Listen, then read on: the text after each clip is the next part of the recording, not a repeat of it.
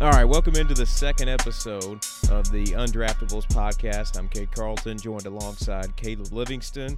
Glad you're with us, subscribing however you may be through iTunes or Spotify for episode 2. Again, I'm Cade Carlton, and Caleb Livingston joining me in studio today. What's up? Not much, man. How's it going? It's going, man. It's going. It's hot out. It's getting summertime, which usually meant right in the middle of baseball, but yeah, we'll get to that later. Yeah, it is what it is. It's not great right now for baseball. We'll get into that later. So we started up the first episode, and we kind of wanted to tell you a little bit about us, and we spent a little bit on that before we got into some sports news on episode 1. But we really didn't get to talk a lot about us, so we thought what we lead off the show today with is talking about some of our favorite teams, why they're our favorite teams, and whatnot. We're going to disagree on college basketball. Very much so disagree on college basketball, but I'll let you start out and kind of tell some of your favorite teams and, why they're your favorite teams and so on and so forth. Yeah, we'll just go ahead and get it going right now. Growing up, obviously I'm a huge Arkansas fan. Yeah. Growing up in the state, I root for the Razorbacks and everything. I think it's, I'm like most people, grew up on it, so we'll kind of stay away from that and just throw that out there. But I guess my 1A and 1B, my 1B choice would be North Carolina. I've been a big Tar Heels fan. Obviously growing up in the Michael Jordan era, most people you're a Bulls fan and a Carolina guy.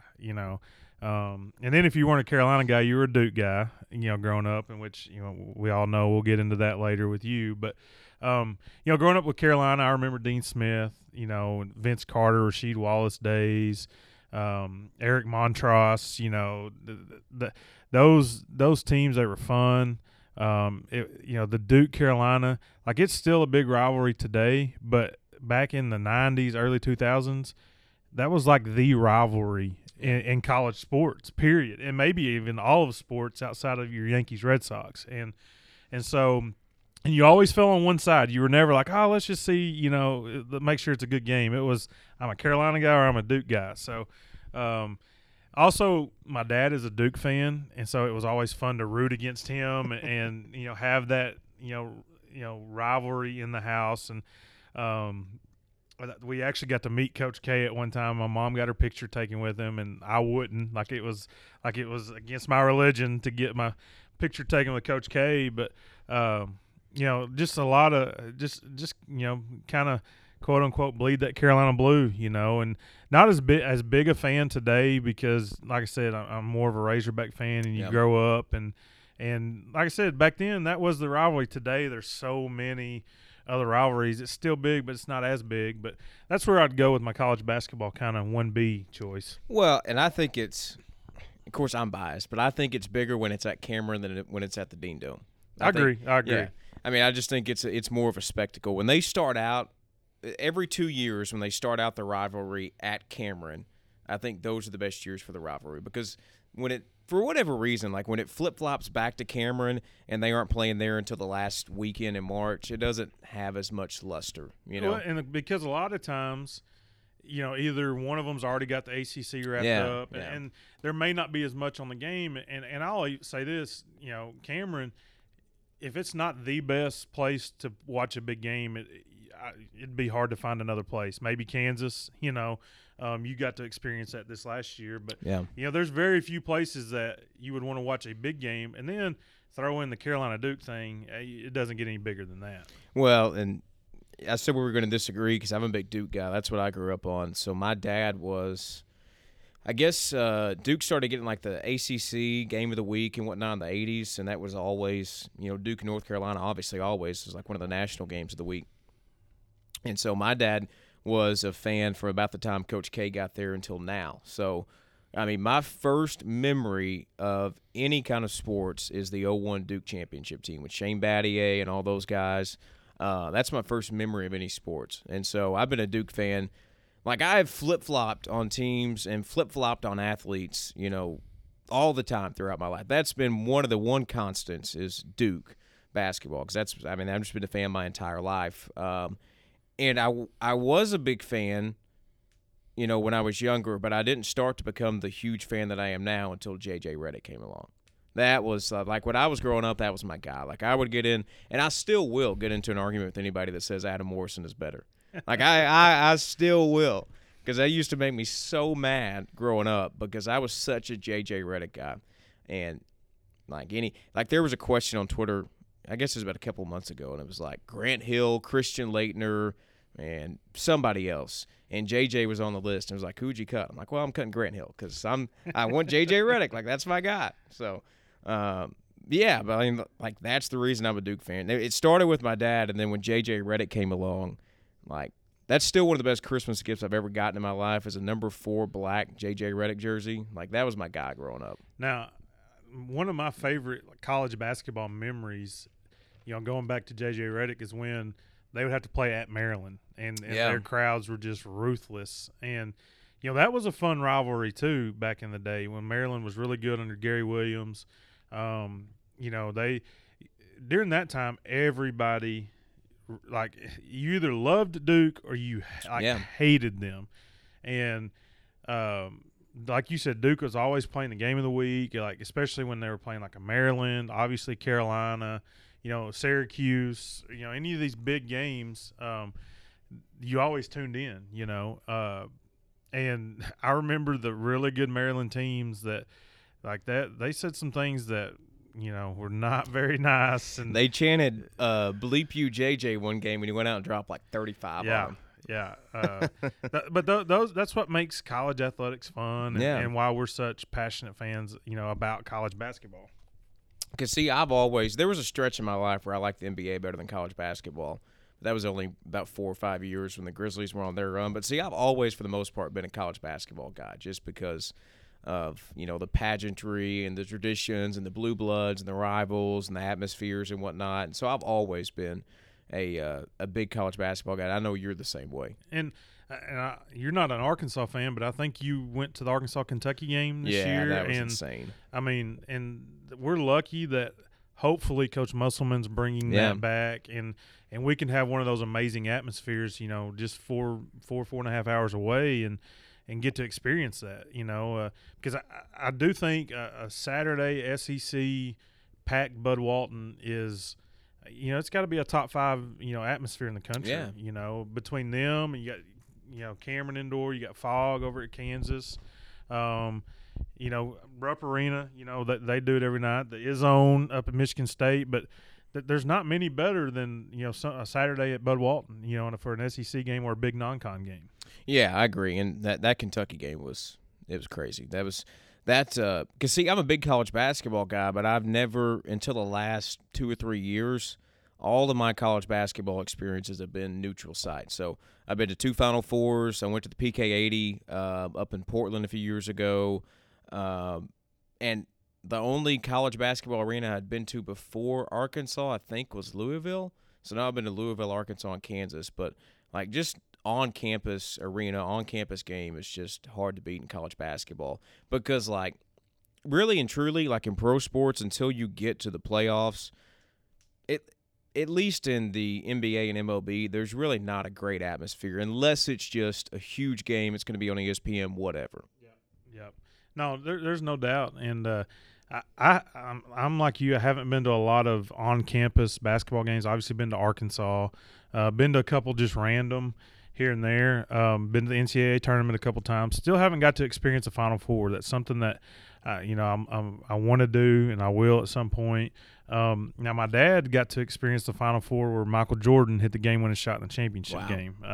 He was in college. Him and his roommate drove down to New Orleans and found the cheapest hotel that they could and sat at the very top of the Superdome and got to witness that. He was a big Louisville fan, and Louisville was in the Final Four. Yeah. And so he was a big Denny Crum fan, the Doctors of Dunk for the old school guys listening. And but I haven't got to experience that, and I'm looking forward to that. Let me ask you, what's your kind of transitioning from college basketball to college football? How did you become an Ole Miss fan? Like, I haven't heard that story yet. So it's actually a funny story because one of the first Actually, the first SEC game I ever went to was Arkansas State at Ole Miss. It was the year after Eli graduated. So whatever year that was, 03 or 04, I can't remember. But so A-State actually nearly won the game because Ole Miss was only up 1 at the half, and then Ole Miss kind of pulled away. So that was my first game. And then after I went, I kind of became an Eli fan because he was in the NFL with the Giants. And so I had always kind of watched them from afar, never really being a fan. And then so I'd been to an Ole Miss game, but I hadn't really been to an Ole Miss game until 2011. So that was nuts last year, 2011 or 2010, whatever his last year was. And we went to I went to, Ole Miss Bama, I went to Ole Miss Arkansas, and I went to a few games that year, and I started to kind of fall in love with it. But at the time, I was a huge Arkansas State fan. I still am a huge Arkansas State fan in football. And so when Freeze got the Ole Miss job, I was heated. I was so mad. There was about a 4-month stretch there where I just hated Ole Miss. And I was so mad. I was like, why are they taking our coach after 1 year? And then one of my best friends, actually my best friend, his parents are both Ole Miss alumni, and at the time they had season tickets. They were tailgating in the Grove and the Circle and whatnot, and so he was like, "Hey, I know you don't really like Hugh Freeze, but I know you don't like what Hugh Freeze did to A-State or whatever, but just come down. They're playing Central Arkansas to open up the year." And so I go down, and it's like probably 90% capacity for the game. The Grove is like electric, gets packed, and I'm like, you know what? I don't really hate Hugh Freeze as much as I thought I did. And so I kind of jumped on the band. Like, I had been an admirer from afar for a long time, but I officially kind of jumped on the bandwagon. It's like, you know what? I love coming here. I've always watched them play, so, I might as well just say, screw it, be a fan. Yeah, that's interesting. That's a pretty neat Yeah. story. And, being an Ole Miss fan is kind of like being an Arkansas fan. It's, Some highs and some lows, but mostly lows. A lot of lows. A lot of lows. My favorite college football game that I've ever attended, and just to pour on to your lows, is the 4th and 25 game. I was there. I was there too. In the end zone. Just an incredible game. Yeah. Both teams were actually really good teams that year. Yeah. Is that the year y'all beat Bama? That was one of the 2 years, yeah. If y'all beat us, y'all win the SEC West. Yeah. The Ole Miss would have won the SEC West and gone to Atlanta because I think they won out after that. So funny story about that game. So I was there. I went with a few of my friends. One of my friends, who's a big Ole Miss fan, he was sitting in the Arkansas section because he was there with some of his friends from Arkansas. And then another one of my friends, we were sitting together over on the Ole Miss side. And so, it's into the game. Ole Miss has got to kick a field goal to send it into overtime. And I'm like, I can't do this. I can't do this. I'm walking out, and I'm like, if they win, they win. If they lose, they lose. But I can't do it. And so I get about halfway out of the stadium, and I turn back around. I'm like, you know what? They're going to make this field goal, and we're going to overtime. And I have regretted that decision ever since. The worst decision I've ever made at a sporting event in my life. Yeah, I remember that moment, and for some, I was shaking because it was loud, it was intense, and it was This was a game, being a huge Arkansas fan. We hadn't won a lot of SEC games under Bielema, especially on the road. You could see us turning the corner maybe, and it was like, here we go, we're going to blow it, and give them a chance. And sure enough, he makes it. The place goes nuts, and it looked bleak in overtime. And then maybe probably the play of the century so far for Arkansas football happened. I mean, they had Bo Mattingly had Hunter Henry on his podcast, a couple weeks ago, and obviously a big part of it was the 4th and 25, and just really cool. I mean, obviously any SEC game you go to is going to be maybe except for at Vanderbilt, and we all know why they're in the SEC. Helps the league's GPA, but SEC football is king, and you can go to any. I've been to Mississippi State, and I know that you can't stand them, but they tailgate just as well as anybody, with the cowbells, and I got to see them play Bama when Bama was ranked number 1, and it came down to the final possession, and that place was crazy, and I had no rooting interest, could care less, just wanted to see a good game. And so, SEC football, it is what it is. So you had to pick one professional team of the major sports. Who you going with? Oh my gosh, one professional team in the major sports. I'm really not just a huge professional sports team fan. I have my teams. I like the Giants in the NFL. I like the Grizzlies in the NBA, and I like the Cubs in Major League Baseball. But if all three of those teams fell off the face of the earth tomorrow, I wouldn't be too, bent out of shape about it. Yeah. Growing up, I would have told you Atlanta Braves. And I'm still a big Atlanta Braves fan, but we touched on it last week. Baseball, Major League Baseball, is getting so out of touch with the sports scene. I'll follow. I'll look to see if they win. If they're playing the Sunday night game of the week on ESPN, I'll watch some of it. And then come playoff time, if they're in it, I'll watch. But used to, I grew up when they're in their 15 straight division titles, and they were on TBS every day, and I watched all those games. And now, you can't. You can see them, but you got to really be looking for them. Yeah. And so, grew up. I'm a Spurs fan. There for a while, it was really, really good under Duncan, Ginobili, David Robinson, all those guys, Tony Parker. We're going through a tough period right now to our standard. And then I don't like to bring this up because then I get hammered for it. I'm a Dallas Cowboys fan, and and everybody forgets about they're one of the top, have the third most Super Bowls of all time. Well, it's easy to forget when you got one of these things in 20 years or 25 years. And it's funny because my dad is from Minnesota, and he's a huge Vikings fan, and he likes to remind me of that. And then I go, well, how many Super Bowls have y'all won? And I'm still you talk about we're 0 for the last 20, you're 0 forever, and it is what it is. But I'm with you. Professional sports, it is what it is. If it's on, probably watch it, but give me college sports all day. Yeah, that's kind of how I am. And the crazy thing is, I've been growing up, I was both the New York Giants and an Indianapolis Colts fan because I love the Manning brothers. They were my two favorite football players. And so once Peyton kind of left Indianapolis and went to Denver, I kind of fell off. I was never really a Denver fan, but I'd always been an Eli fan, and so I stuck with the Giants. I still stick with the Giants, even though Eli didn't play last year, and obviously he's retired now. But they're so bad, I just can't get. I lose interest by the time mid-October rolls around just because they're so bad. And I've gotten to the point where I just hate NBA basketball. I hate it. I hate watching NBA basketball because I don't feel like they actually guard or play a defense. I don't really feel like they run set offenses, and I don't know. I just don't really like it. But the crazy thing is, the team I've been a fan of for the least amount of time, the Cubs, and I've been a Cubs fan for maybe 2 years, ever since I went to Wrigley, that's probably the team I have the most attachment to in pro sports. And most Cub fans do. Back when I was growing up, they were the lovable losers, and then they win a World Series. And I don't mind the Cubs. I'm not a big Cardinals fan, so I like when the Cubs are good because it gets the Cardinal fans riled up. And we all know, Cardinal fans, you won more World Series than the Cubs, but it's still fun to watch you squirm when the Cubs are good. And I'm just saying, sitting on the outside looking in, it is hilarious. So that's some of our favorite teams, kind of how we got there.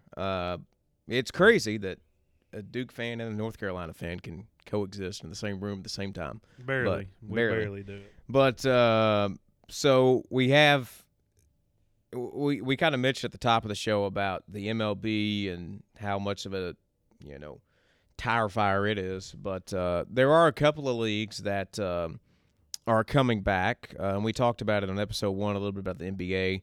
But, they've kind of laid out a full detailed plan. The WNBA chimed in and said they're coming back. They're going to play 22 games and pay every single player their 100% salary, which is awesome. In a bubble there at IMG Academy in Florida. But, NBA has come out with some new stuff this week. one of the most interesting things, two of the most interesting things that caught my eye. Number one, if you leave the site of Orlando, if you leave the Disney World site, it's automatic 10 days of quarantine, and you have to have like the nasal swab test where they go up to your brain until you pass negative for COVID. And number two was that the Players Association said they did not anticipate fans for the 2020-2021 season, which is still kind of crazy to me. But basketball, it seems, does kind of have their stuff figured out. And sooner rather than later, we're going to have, one of the big four sports leagues back in America. Yeah, it's every day that goes by, we're getting closer to it. I think here in less than 2 weeks, they're going back to their facilities, and kind of start a mini camp, and then before they travel down to Orlando, so it's looking positive. Hopefully things can stay on schedule and we can get back. Looking forward to the WNBA season too. Obviously as a girls basketball coach, then you've really got into the women's game here in the last couple of years as well, and it's basketball. It's high quality. Kudos to their league for paying. Like, they upped their salaries. That was a big thing in their off season. And then for them to still come out and say we're going to pay 100%, to me that's a huge step forward for women's basketball. Not only in the country but in the world. Yeah, and I'm excited for that because it's crazy to say that like a basketball player that just came out of college doesn't move the needle. She is the needle, but that's kind of what Sabrina Ionescu is to that league, especially since Maya Moore is now, off and, trying to fight civil rights battles, which kudos to her. But Maya Moore is no longer in the league, so like kind of from day one, it's going to be Sabrina Ionescu's league. Yeah, and that's exciting because she's so young and she's got a chance to carry the league. And there's still some older stars. You got Diana Taurasi and Brittany Griner and people like that to help kind of mold her and shape her. Another name that I'm looking forward to seeing who. We can have this argument on a different podcast, but maybe the most talented player to come out and she fell in the draft for some reasons was Kennedy Carter. She may lead the league in scoring this year. She's that good. I've seen her when she was playing, AAU ball, and she was just unbelievable. And obviously at A&M, she was as well. She ran all her good teammates off at A&M. They ended up transferring, but to tell you how good she still was good enough to get them into the NCAA tournament every year and make, at least make the Sweet 16. And I got to see her play live at Mississippi State a couple years ago, and that was when Tierra McGowan was playing, Victoria Vivians, and Mississippi State got beat on the last second shot that year by Notre Dame in the championship game, and Kennedy Carter was the best player on the floor I think she was a freshman, maybe a sophomore, but she's another one that is going to be right there if she can kind of figure some things out of handling her business and kind of creating that image that Sabrina has. Yeah. She's got a chance to be big time too. Oh no, I agree because I watched a lot of Arkansas women's games this year just because Alana's going there and I really like Coach Neighbors and that whole staff that he's assembled there. But, she kind of went off on Arkansas. Like, Arkansas lost to A&M both times they played him. It was all Kennedy Carter. She probably averaged like 25 points against Arkansas for the season series this year because, she went off on them. Yeah, very talented player. Looking forward to seeing how she does. So NBA and WNBA are back. There's some interesting things with the NBA. And so here's the thing. I'm a huge golf fan. Huge Tiger Woods fan, my favorite athlete ever. I, growing up, like, that was my guy. To this day, that's still my guy. I've never wavered. It's always been Tiger 1, LeBron 2. But I remember the 2013 Masters when Tiger was in contention going into the weekend. I think it was on hole like 14 or 15. He went out of bounds. He had to take a drop. And he wound up saving bogey for the hole. He goes into the weekend, and he's only 2 or 3 shots off the lead. Well, overnight, somebody called in on the PGA Tour hotline or whatever and said Tiger did not take a proper drop. So the PGA Tour accessed an additional 2-stroke penalty, moving him 5 shots off the lead and lost him the tournament because of a hotline. The NBA came out this week and said that they're going to do a hotline for people that see NBA players off campus in Orlando. I am vehemently against it because of past experiences in other sports. What are your thoughts on it? I'm that sounds crazy. It's I've said all along it's going to be interesting to see how this all works out because you're almost, and I get where some players are kind of maybe against being in the bubble because you're taking away, quote unquote, their freedom. Now they're still going to be able to go eat inside the bubble and do all that, but they're used to coming and going however they want, and this is going to, put an end to it. I want to know who's going to be taking these phone calls because there's going to be people calling, making stuff up. Like, how are you going to know if they're telling the truth or not? There's got to be some kind of video evidence of that because, if I'm not a Lakers fan, and if I'm a Clippers fan, I'm calling and saying Anthony Davis and LeBron and all those dudes are out partying in Miami, and just making stuff up to see if we can get them in trouble and get them to lose a game or two, So I don't know. Nah, that's kind of how I am, especially if it's, which you would think it would be public record, especially if it's public record for everybody and their brother to use. I think it's more trouble than it's actually worth. I don't see a point in it. Yeah, that's kind of how I am. So NBA and WNBA both announced their plans to come back. We talked about it last week with baseball. Is that baseball? Granted, they were further off when we did this last Thursday. We're recording this on Thursday, and yesterday, Wednesday, the 17th of June. It looked like around 2 or 3 o'clock in the afternoon that maybe, the owners and the players have come to some type of agreement. A few hours after that, the players said, we received the proposal and, we're hopeful for a season, but we did not officially come to terms on anything. And the two sides have kind of been going back and forth today a little bit as well. But, and I think we're going to have some sort of an NBA or some sort of MLB season. I don't know if it's going to be 40, 50, 60, 70 games. I think we're going to have some sort of season. But even if we do have a season, I think the damage has kind of already been done in terms of, the image and reputation and whatnot of the sport because, we mentioned it last week in our first episode is that, golf and NASCAR right now are getting tons and tons and tons of airtime and publicity just because they're the only sports going on.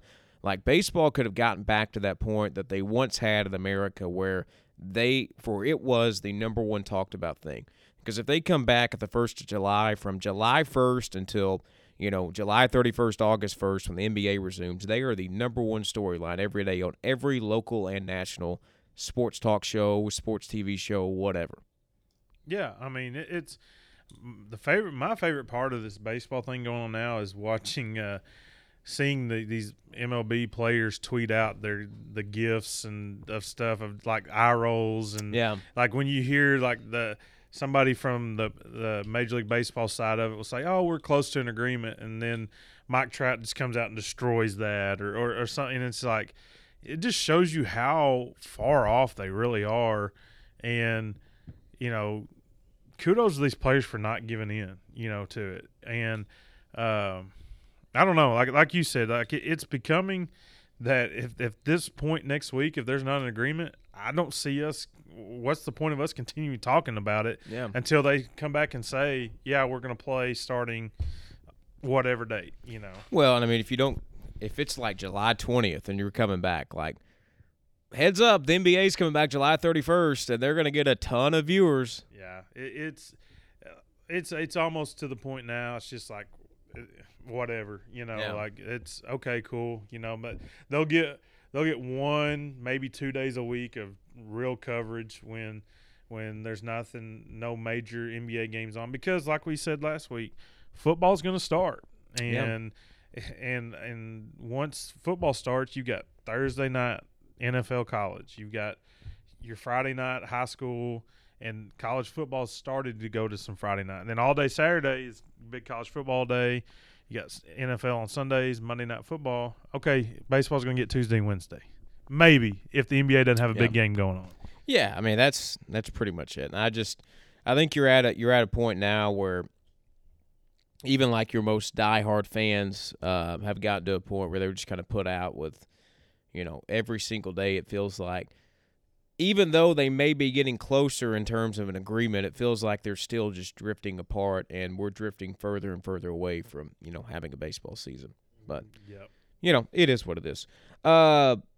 So, hopefully, we know we're going to have basketball back. Hopefully we'll have baseball back, by the end of July. But I wanted to move on and throw out a new segment we're going to do. Is that the best thing we've seen on social media this week. I know you may not tweet a lot or post a lot, but I know you're a big social media guy, especially Twitter, just looking at stuff and whatnot. And anybody that knows me knows I'm a huge Twitter guy.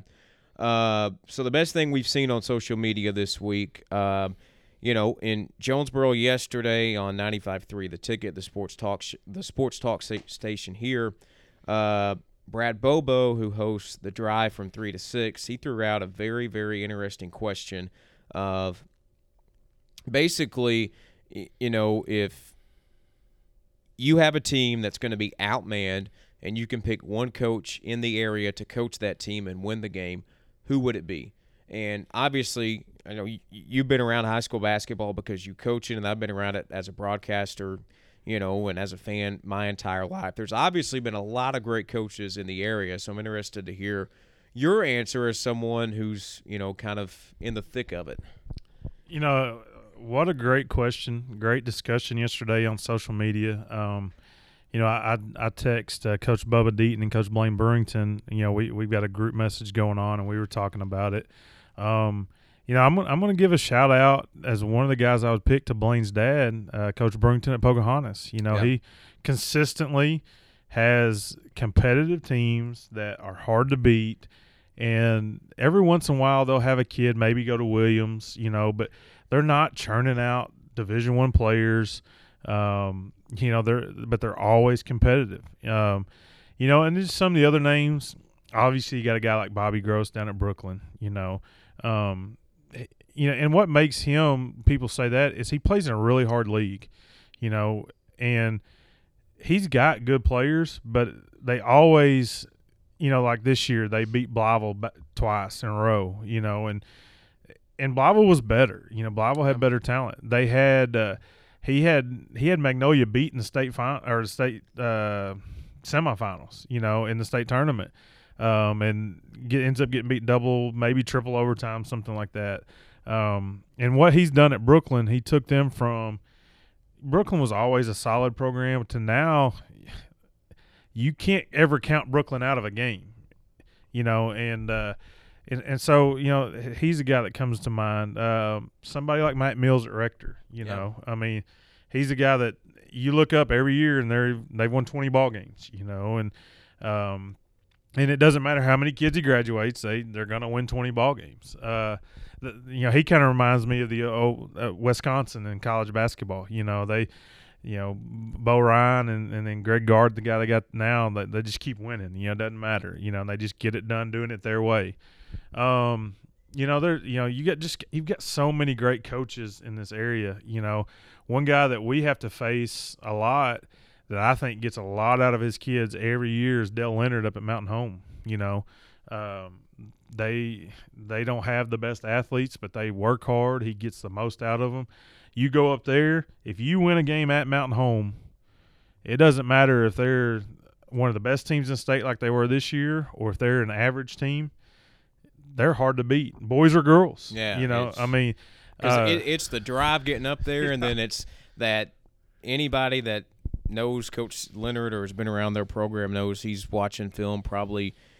He's watching film right now. He's watching film. I know there's not 26 hours in a day, but if he's watching film 26 hours a day, pretty much. Yeah, I mean he doesn't sleep. He's got our scout broke down already next year, and they're not even in our conference anymore. We're playing them in non-conference. So, Dale, obviously Coach Smith here at Nettleton's done, won a lot of games, and He'll tell you he's had a lot of talent, but he's had years where they didn't have the most talent, and they still were competitive and would make the playoffs, and and then yeah. You gotta throw, give shout out to guys like him and even like Coach Swift at Jonesboro. They're in positions now where they usually have a lot of talent year in and year out. Yeah. It hadn't always been like that.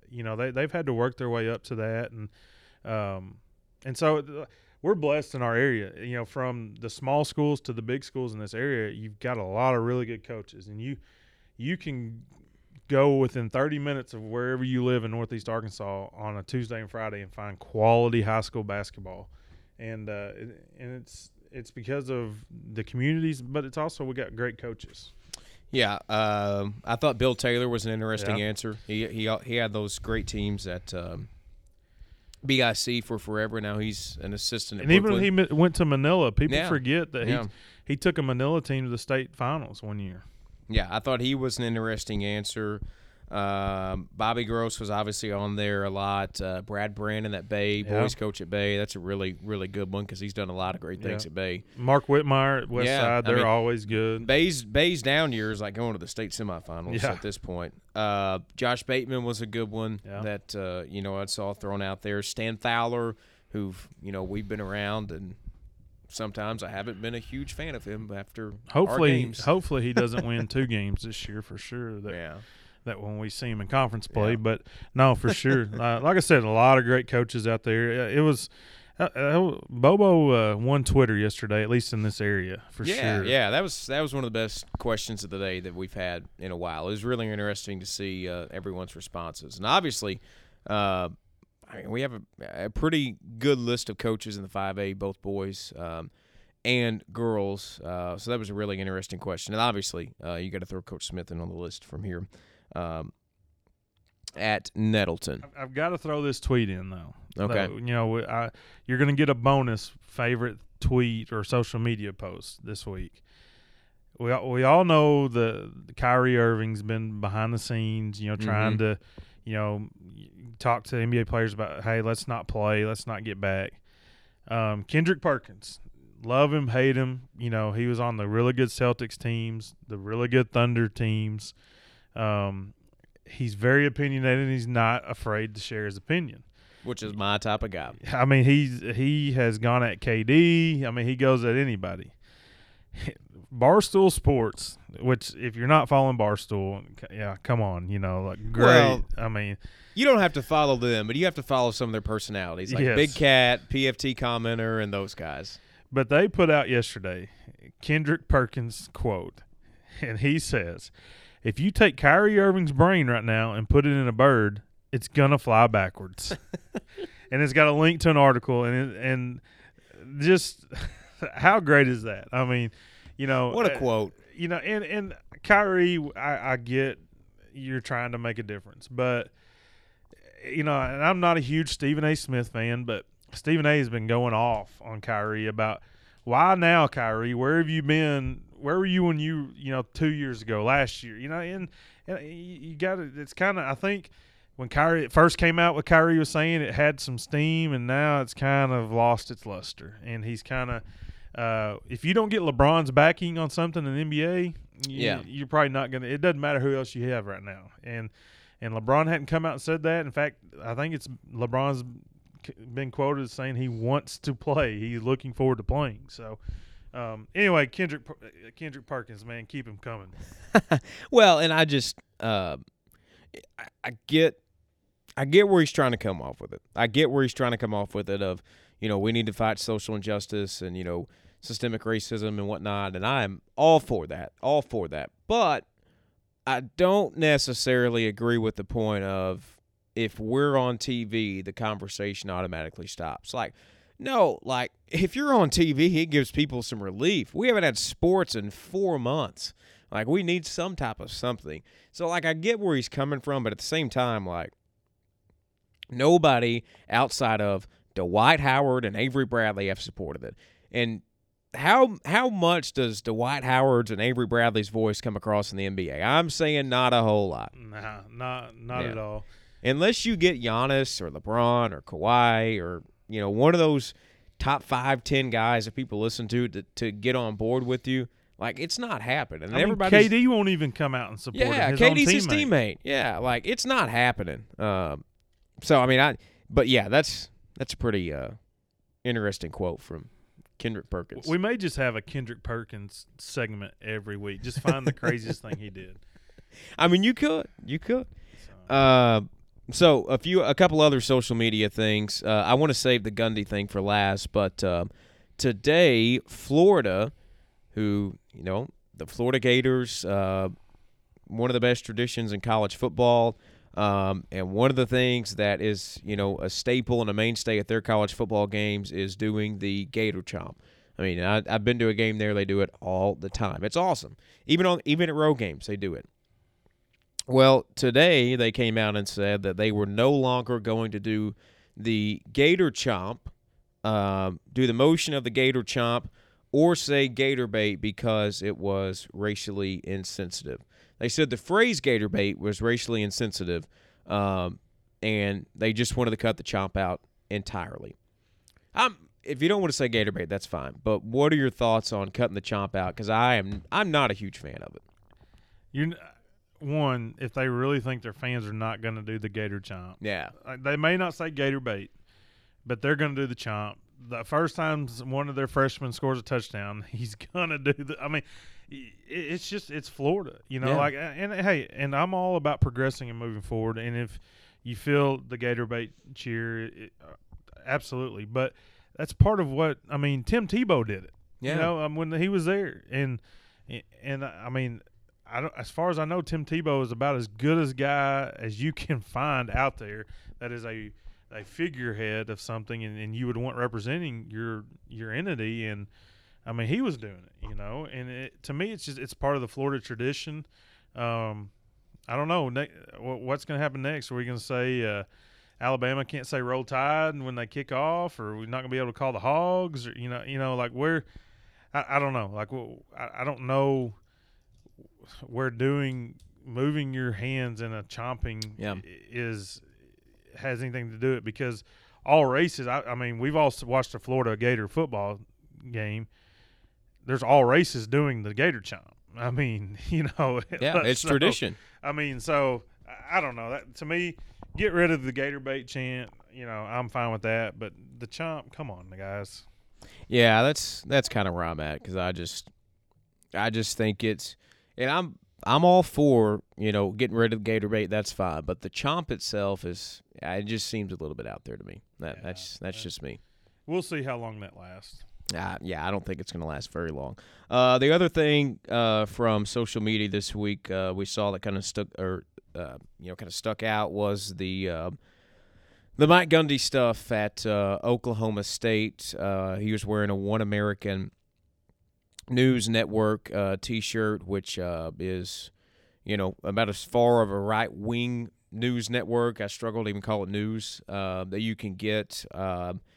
And they were in the news, I guess, a couple of years ago because of their stance on Black Lives Matter, and they basically kind of threw it, down the drain. And they were in the news for that. Mike Gundy was caught wearing the shirt. And so, you first see it, and you're like, well, that's not very smart, but hopefully he can have conversations with his players and, they'll get past it. And, his star running back tweeted out and said, I'm not working at Oklahoma State or doing anything until, we resolve this. Gundy puts out a video with Chuba Hubbard, the star running back, and basically looks like, okay, we resolved this. And, Gundy's like, I want to listen to my players. I want to do what's right by them, yada, yada, yada. And it's like, okay, this is over with.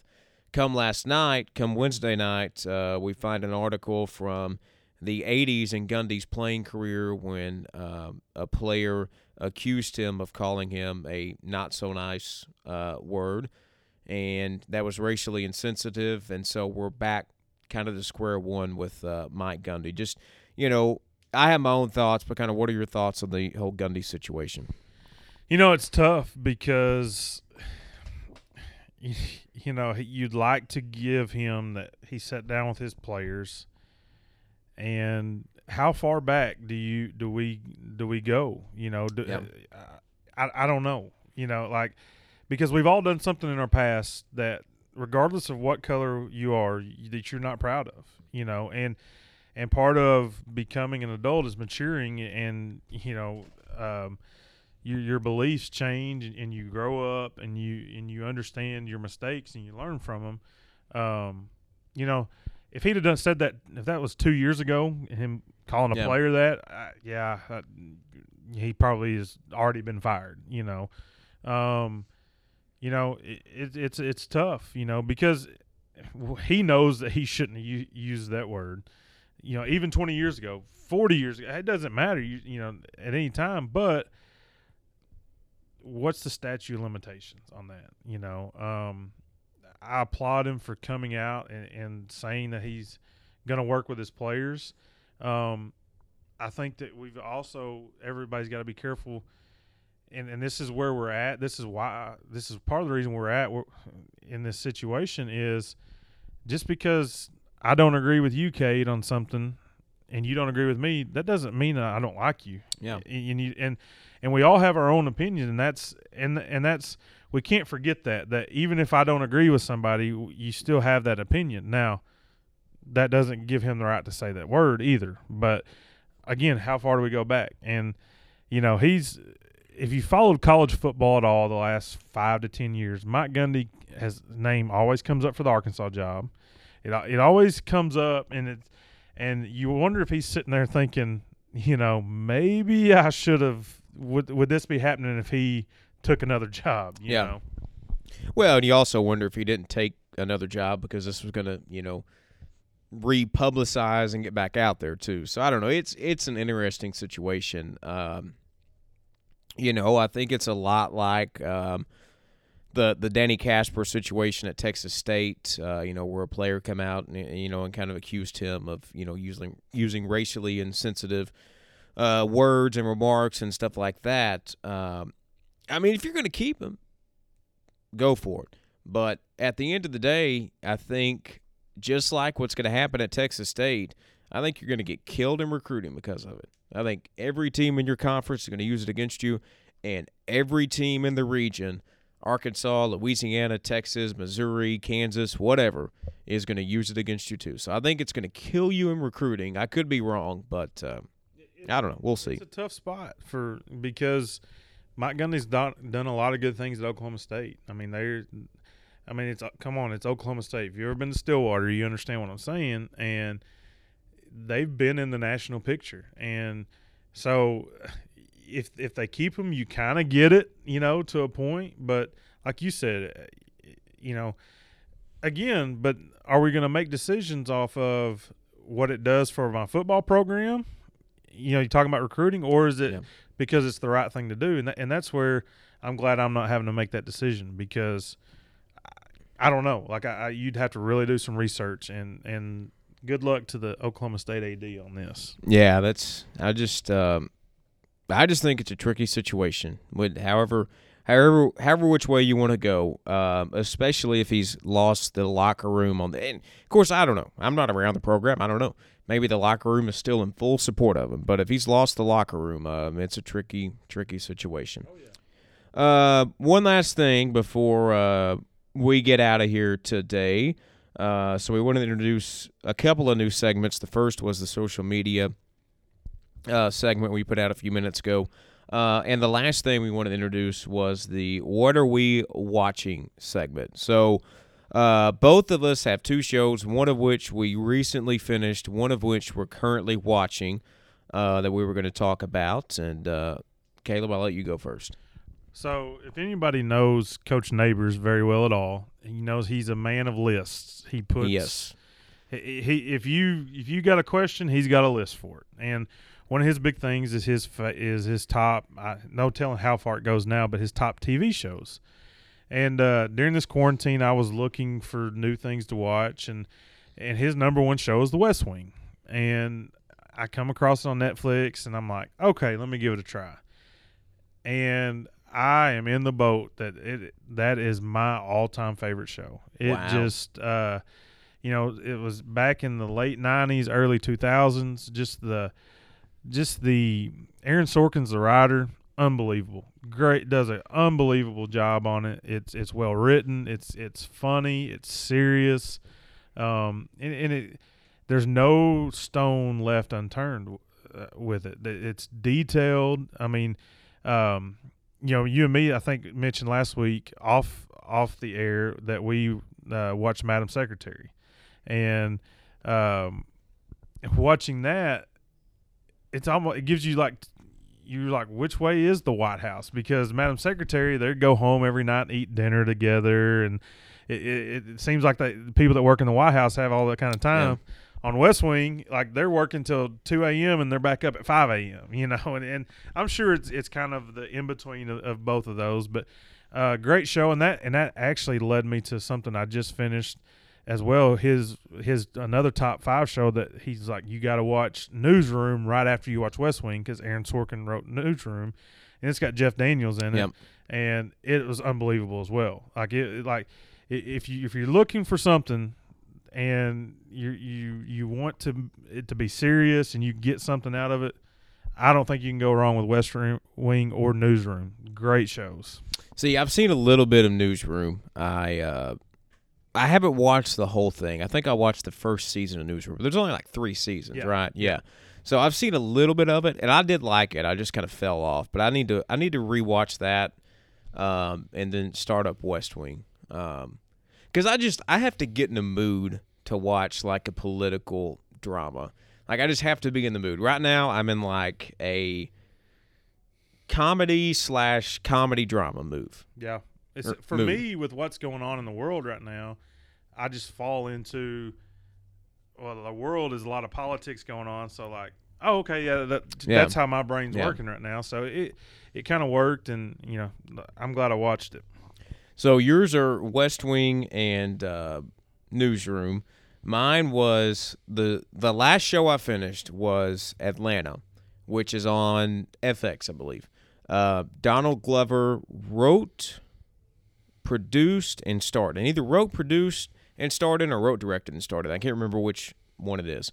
But anyways, it's Donald Glover's show because I had watched Community earlier in this quarantine. It just got added to Netflix, which I highly recommend. It's phenomenal. It's 7 or 6 seasons. It was on NBC for 5 of the 6. It's phenomenal. I love it. So Donald Glover's in that.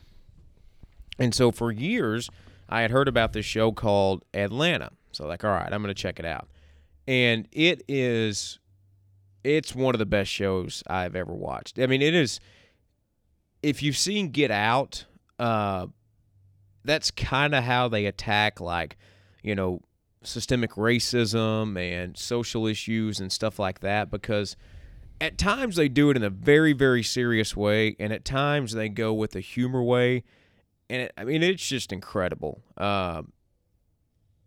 Season 2 is phenomenal, and I loved it. And so season 3 comes out, I think, in 2021, so I'm looking forward to it. But that was the last one I watched. And so it's kind of a drama/comedy, and I was like, I don't really want to do anything serious because I'm not really in the mood to do anything serious. And so I was surfing through Disney Plus the other day. I guess it was last week. And I was like, I saw Boy Meets World on there. And I was like, oh, I guess I'm going to have to rewatch it. Because I binge watched it for the first time in winter of 2012/January of 2013. And I absolutely loved it. But what had happened was, at that time, they had taken it off ABC Family. So I had not seen an episode since I binge watched it the first time. And I forgot how good it is. That was a show I grew up on. That's how it was for me. Corey and Topanga and the crew, and no, that's a really good one. That would be a good one to go back and watch. Right now, I'm watching Billions on Showtime. We're in season 5. I don't think the season's over, but I kind of let it get ahead so I could kind of binge watch a little bit and maybe get caught up for the last couple episodes. It's it's about hedge funds and, just illegal stuff and trying to catch each other, and it's a really good show. If anybody's watched Homeland, I don't know if you watched that, but I've heard of it. The guy that stars in Homeland is also, well, at least the first 2 seasons, he's the guy that is the main character in this Billions show, and it's just really good. It's just good stuff. I mean, it's and during this time, it gives me something to look forward to. Yeah, that's kind of how I am. I just need something to watch, something to do. Because when I get home we at better night. get it out of the way now, because once sports comes back, sports are gonna be back. I'm not watching a TV show when sports comes back. I mean, I'm done with it. We're not gonna have time. Yeah, you're gonna watch have sports. WNBA, NBA. You got to think baseball's gonna be back somewhat. Yeah. You'll have golf on the weekend, and the next thing you know, football's starting, and all that's still going on. And for as much as we've missed, I guess the silver lining is we're going to get it all back at once. And I'm going to have like 5 TVs I know, to watch I can't everything. wait. So you've seen Boy Meets World. Yes. So I want to get your opinion because I am just now in season 3. All right. And so the Corey and Topanga stuff has just started. And I had forgotten because when I watched it the first time, I remember thinking season 1 and 2 aren't that good, but it really picks up steam in like season 3, which it does. But season 1 and 2 are a whole lot better than I remember. But Corey Topanga, the best TV relationship ever, or is there one better? And I mean, you can throw whatever sitcom, drama. I don't care what category it is. For me, it's not the best ever. Mine is How I Met Your Mother. Have you ever seen that? Yeah, I've seen it like 6 times. It's one of my favorite shows ever. I mean, there's a couple relationships in that to me, and maybe it's because of when I watched both shows. Yeah. It's been so long since I've seen Boy Meets World because, like you said, it's not on air anymore. So it's been no telling how long. And like I one summer I went through every episode of How I Met Your Mother. Like just knocked them out. And so there's, for me, those beat that, but it's top 5. I mean, you got to be. Who's the How I Met Your Mother ones? Because I'm interested in this. Marshall and Lily. Yep. I think just because of the length, like they were together, and then Ted and Robin. Ted and Robin. Yeah, I mean they weren't in a relationship, but they were. It was, even when they weren't together, they were. You knew it was going there, and eventually, and like I said, I watched it when I was a lot older and can understand it. Maybe if I went back and watched Boy Meets World, they may jump it, but I don't know. See, Good question. I'm in the camp though that I actually love the finale. I love Ted and Robin getting together. I love the finale. Yeah, I did too. Like it was, as for a 30-minute comedy sitcom, my favorite ever. Yeah. Like I mean, had storylines. You had the bro code. You had the playbook. Yeah, I mean, just just everything from being at the bar for probably half the series was in a bar. Yeah. and just the craziness, but then the seriousness of it too. It was relatable. It was, as you get older, you get your group of friends and. Yeah, we do that, and so, and it also reminded me of a show. I don't know if you've ever seen Entourage. I have not. No. It's a good one. It's a HBO show. It's kind of the life of can't think of Mark Wahlberg. It's kind of his story, and he made it into a TV show. And like use the same names like Turtle and Johnny Drama and all and they're even. What's awesome is every once in a while, twice a season, Mark and his boys will show up in an episode. And it's really neat. And that's and I'm big on like we all have our group of friends that you relate to something, and I related to those 2 shows. So yeah, that's an interesting point. I'm glad you've seen How I Met Your Mother. We have to have like a podcast just on How I Met Your Mother because I love that show. Great. I mean, I have seen it. I've seen my favorite episodes anywhere from 10 to 15 times, and I think I've seen the entire show at least 5 times, maybe 6. I'm disappointed in FX right now. They used to play it during the afternoons. Yeah, they cut it off. They don't anymore. Yeah. I'm like, come on. Hulu is where it's at. It's all on Hulu. Yeah. All on Hulu. All right. So we're nearing the end. Got a couple of things to tease for next week. We're actually going to have our first guest on next week. A Minnesota assistant coach, Carly Tebow, and I'll let you tell us a little bit about her, and then maybe if Alana confirmed yes or no, we can talk about that too. Yeah, Coach Tebow is going to come on. She's an assistant women's coach at the University of Minnesota. We thought it'd be a good idea to have somebody that's been right in the middle of the start of what's going on in our world right now. Yeah. We'll talk basketball. We'll talk social issues, and her dad's actually the coach of the Washington Mystics, who are the defending WNBA champions. That'll be a good show. I'm pretty sure we're going to have Ilana Eaton on. I just actually got a text during the show that she's reporting to school on June 26th. So, we'd have to have her on next week. Yeah. Hopefully we could have her on next Thursday. If not, we can get a recorded, pre-recorded little segment with her just to kind of catch up with her and what she's looking forward to. And, I didn't run this by Cade, but if our listeners have any suggestions on people we need to come no doubt. Bring on, let us know. We're open to anybody, anybody that can carry the show, because y'all are going to get tired of hearing us all the time. So, man, it's been a lot of fun. I'm looking forward to our guests. In the future, we've got some others that we're talking to and got some ideas, and always open to new ones. Yeah, I am too. I'll go ahead and throw out, if you want to throw suggestions out, I'll throw out my Twitter handle. It's at Cade Carlton. Just follow me, shoot me a DM, and it'll be. Or if you don't already follow me and shoot me a DM, and I'll happily look at it, and I'll let you throw out yours too, because I know you're kind of on it some. Man, I think it's at CLIV3402, but maybe. Cade will have to tweet me and have to tag me in it. I can't remember. Yeah, so just reach out to me if nothing, and if you have an idea for a guest suggestion. One day we'll get big enough to where we have to create a social media account for our podcast. Yeah, I hope so. That's the goal. Well, Caleb, thanks for joining the studio. Always fun. Week 2 is a wrap. We'll be back next week, next Thursday night. Look for episode 3 with Minnesota assistant coach Carly Tebow and Ilana Eaton. But until then, stay safe. Have a great week, everyone.